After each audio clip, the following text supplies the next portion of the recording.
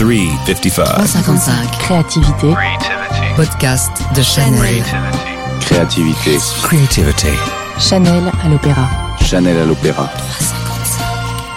355. Welcome to 355 Chanel at the Opera. I am Virginie Mouzat, journalist and writer, and today I will be your host for the new podcast series. For the second year, the House of Chanel is the patron of the new season's gala opening night of the National Opera of Paris, celebrating its very strong relationship with the ballet world.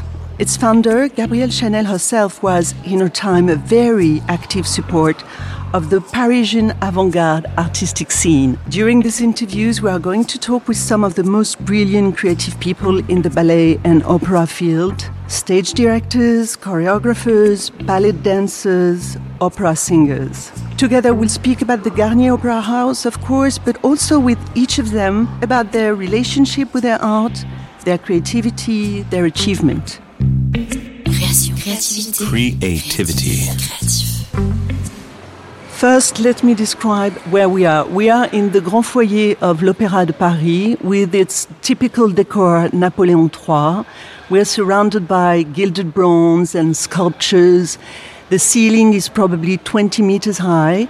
It's quite impressive. Now I want to speak about my guest. He's a photographer and an architect. He's Japanese, one of the most renowned signatures of contemporary photography. The meditative mood of his work is unique. With his famous seascapes, this legendary artist could be nicknamed the Rothko of photography. His vision upon nature is like a prayer. His art foundation, built in Odawara in Japan, looks like a modern temple made of stone and glass between the sea and the sky. This season, for the very first time, is directing a ballet. Bonjour, Mr. Hiroshi Sugimoto. Thank you very much. As I said, you're an architect. What do you think of this place? Wow, this is so impressive and gorgeous. And, well, we cannot create this anymore. The past of the history used to be very rich. Now we're in a modernist state. And, well, we learned a lot from this decorative period. But it's still. I would love to know more about this collaboration with the Paris Opera. Mm-hmm. It's the first one. Yes. You worked with Alessio Silvestrin, who used to work with William Forsythe. Right.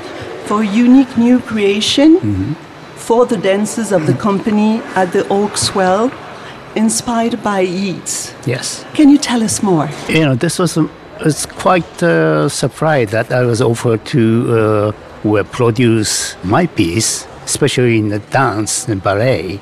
I never expected to do this. I never think about it. But it was about 5 years ago. I was in Paris and presenting my Japanese traditional theater called Sugimoto Bunraku. It's an 18th century puppet theater. The opening night, Benjamin Millepied came with his wife, Natalie Portman, to saw my puppet show. And then Benjamin was so impressed, and the next day he came to my stage door and then just asked me, he said, I'm so impressed.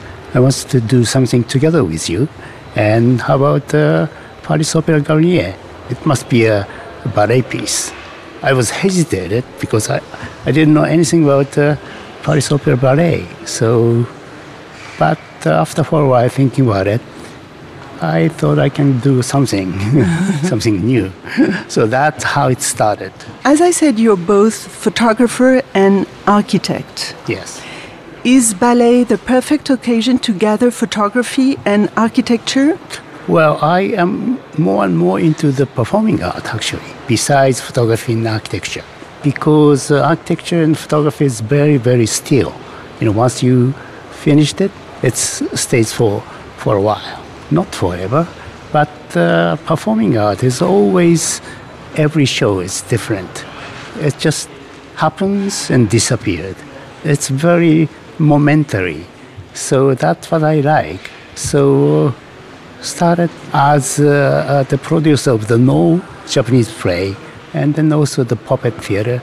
So I'm more and more into the performing arts. So I thought this Paris Opera dance and ballet can be one addition of my performing art experience. So we're speaking about Japan, we're speaking about Paris, because this is where we are. Yes. Can you tell us what is the relationship, your relationship with European ballet? This is why I came up to the idea, what should I present here at the Paris Opera?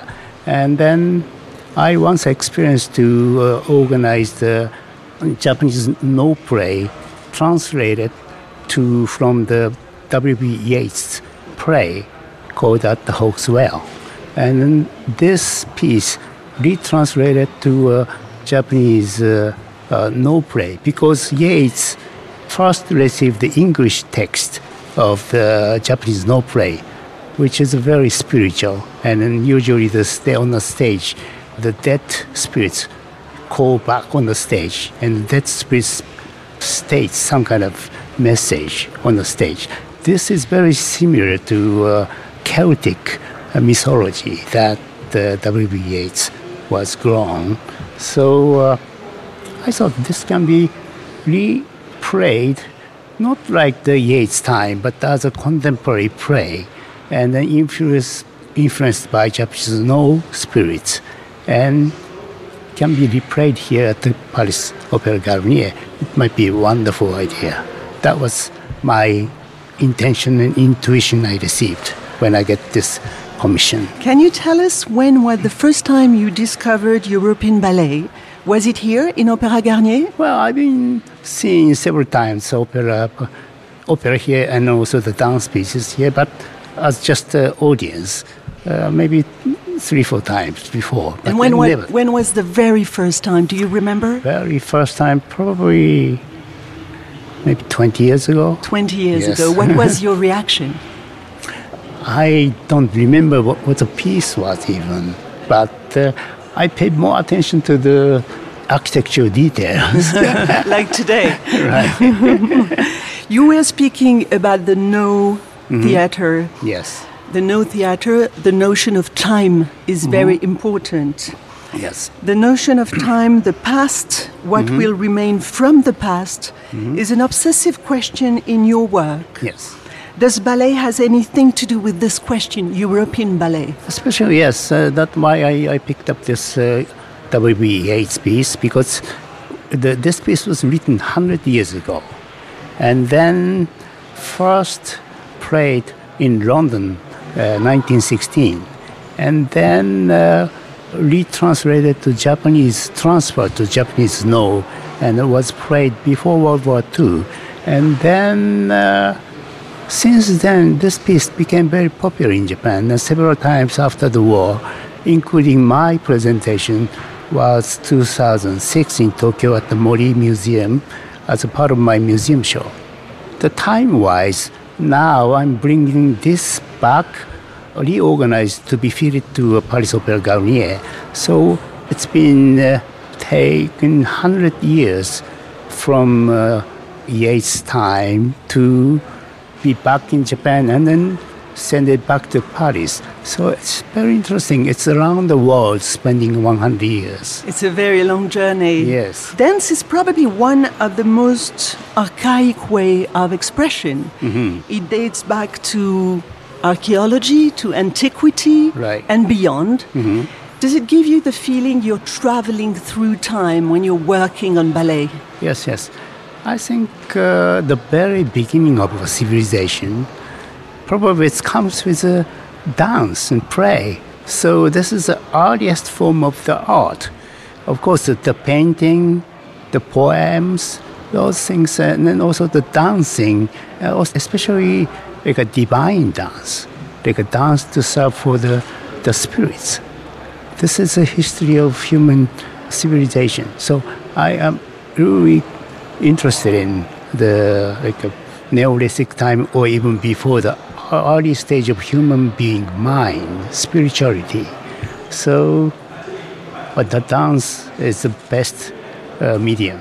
Speaking about spirit, You say that you have the feeling that French people are very pessimistic, down, melancholic.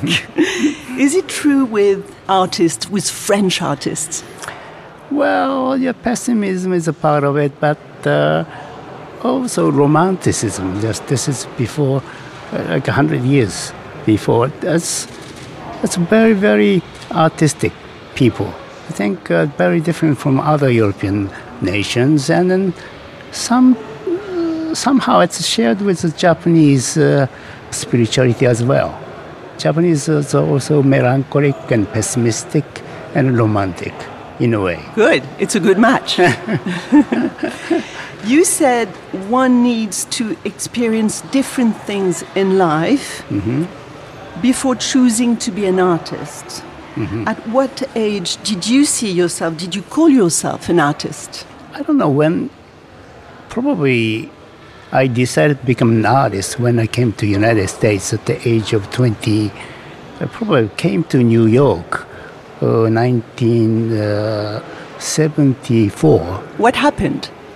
I saw gallery scenes. And that time kind of minimalism, conceptualism was taking place. And then I was a very good photographer at that time. But I thought that the only way to make myself is to become a commercial photographer. I tried to be a commercial photographer even as a fashion photographer. But I didn't like it. And I saw Donald Judd show and then Dan Fleming show as a minimalist contemporary art show. And then I was so impressed. I decided to be a contemporary artist using photography. So I gave up to become a photographer, but instead I decided to be a contemporary artist using photography. In which country you have the feeling your art is better experienced? Well, American paid for me, and then Japanese gave me a spirit. So you're a photographer, you're an architect, and you're an artist working on sculptures as well. Does that mean photography is too limited? Do you need the 3-dimension? Well, I never think of myself which profession is my profession. And then especially photography, I am very, very out-of-dated photographer, like old-fashioned photography, like a 19th century. I don't use a digital camera for my art. So as a photographer, I'm the last surviving 19th century style non-digital photographer. And I only have a 1-year supply of film. I only have a 1.5-year supply of paper. So what will you do then? Then I just stop. I cannot make it anymore. Or I have to make my own film by myself, like a 19th century photographer. That's fine. But I'm at the age of 71 and I have so many other things to do. Or I never think of myself becoming an architect, but people started asking me to design the space. So I never have intention to be an architect, but the people made me as an architect. And the same as here. I never produced a ballet piece, but theater asked me to do it. I never say no to the people's request. So you were saying you have a limited supply of film and paper. Yes. So the question is, it's all about time and transmission. Are you teaching to students? What about your legacy? Legacy-wise, I decided to build my own foundation in Japan, which is called Odawara Art Foundation. I never received accepted the teaching position. I hate to teach because I don't know how to teach. Technically, I can teach maybe, but my technique is outdated. There's no need to teach. Nobody can copy me. So I usually said when I received the offer of teaching position, I'd rather be a zoo trainer. A zoo trainer? With which animal? Human being as an animal, this is the worst animal to teach. You said the end of humankind stands within my photography. Could you explain that to us? What does that mean? The end of humankind stands within my photography. So I'm trying to record whatever happened in the planet of Earth. So I'm very concerned and also interested in the history of human being, how only the human became so dominated to the surface of planet Earth. That is the question. What's the difference between animal state and human state? Human has a consciousness. Human gained the mind. What is this interesting thing called mind? This is my lifetime searching the issues. So, and then using my photography and using my camera, I can travel back, working as a time machine. I can make myself to trip to the Neolithic time and to search how human gained the consciousness. This is the issue for my Seascape series. Maybe the early man, the Neolithic time man, we can share the same vision as a modern person. What can we share the same vision with ancient time people? This can be a seascapes. Land, we changed it. Land, we have this civilization called. Civilization means change the land, cut the tree. And so this is a seascape. So if we speak about timeless things in the universe, like seascape, can we speak about beauty? Because you said enough with creating beauty. What is behind this statement? According to you, what is the difference between beauty and non-beauty? Well, the beauty is only be seen by human, but probably for the nature. Probably without human must be the most beautiful scene. So that's why I just want to be myself. The first human appears on the planet Earth, and then looking at the sea. This must be the most beautiful scene and most beautiful time. Then since then we are grown too much, I think. Do you think we are destroying beauty? We are destroying ourselves, maybe. We are destroying even the seascapes. I started from 1980, almost 50 years ago. 40 years ago. And then now it's more and more difficult to even take a picture of the seascapes. I have to go away from the civilization, and I was able to see the sea without human, sea without a boat, and it is getting very difficult. Everywhere I go, I see a fisherman's boat. So if we speak about humans and civilization being an obstacle, what are the ideal conditions for your creativity? Well, I'm lucky that I'm old enough so that I don't have to see this end of the civilization. But talking about my foundation, Odawa Art Foundation, I consider this facilities with many buildings, stone buildings, many concrete building, including. I consider this as the ruins of the civilization. So even after 5,000 years from now, it may remain as a ruin. All the windows is gone, but the structure remain with ivy trees. So like we're looking at the pyramid or Greece, this is the same kind of thing. On a lighter note, a little questionnaire. So when was the last time you danced? I danced. When was that? When I was young, I used to go to disco. In Tokyo? In Tokyo. That was a long time ago. And then in New York, yes, Studio 54, I remember. On which music do you daydream? Daydream? Well, I have kind of sounds of the sea. You look at my presentation of Zatta Foxwell. The music is composed by Ryoji Ikeda. Japanese music composer? Yes. And then he is very radical and very minimal. And then enter the theme of this Zatta Foxwell. the wind of the sea blowing. This is very, very beautiful. And now, every morning I wake up with the sounds of wind of the sea. Who is the real or imaginary hero you would love to meet? Well, it's very difficult questions, but maybe the Mozart is my inspiration. Mozart Mozart is music. His sound sticks with me, and it just take me to somewhere out of this world. What is still to be achieved by you? I don't know. This is definitely one of my achievements, to present my piece here At the opera. At the opera, of course. Last question, your current state of mind today, now? Well, I'm very excited, and this is tonight is the first rehearsal through the beginning to the end.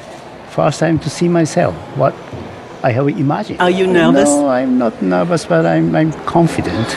And the no costume, the no actor arrived yesterday, so tonight I have this full rehearsal. First time to be seen. Thank Excited. you. Thank you so much, Mr. Hiroshi Sugimoto. Thank you very much. Goodbye. Bye. Creativity.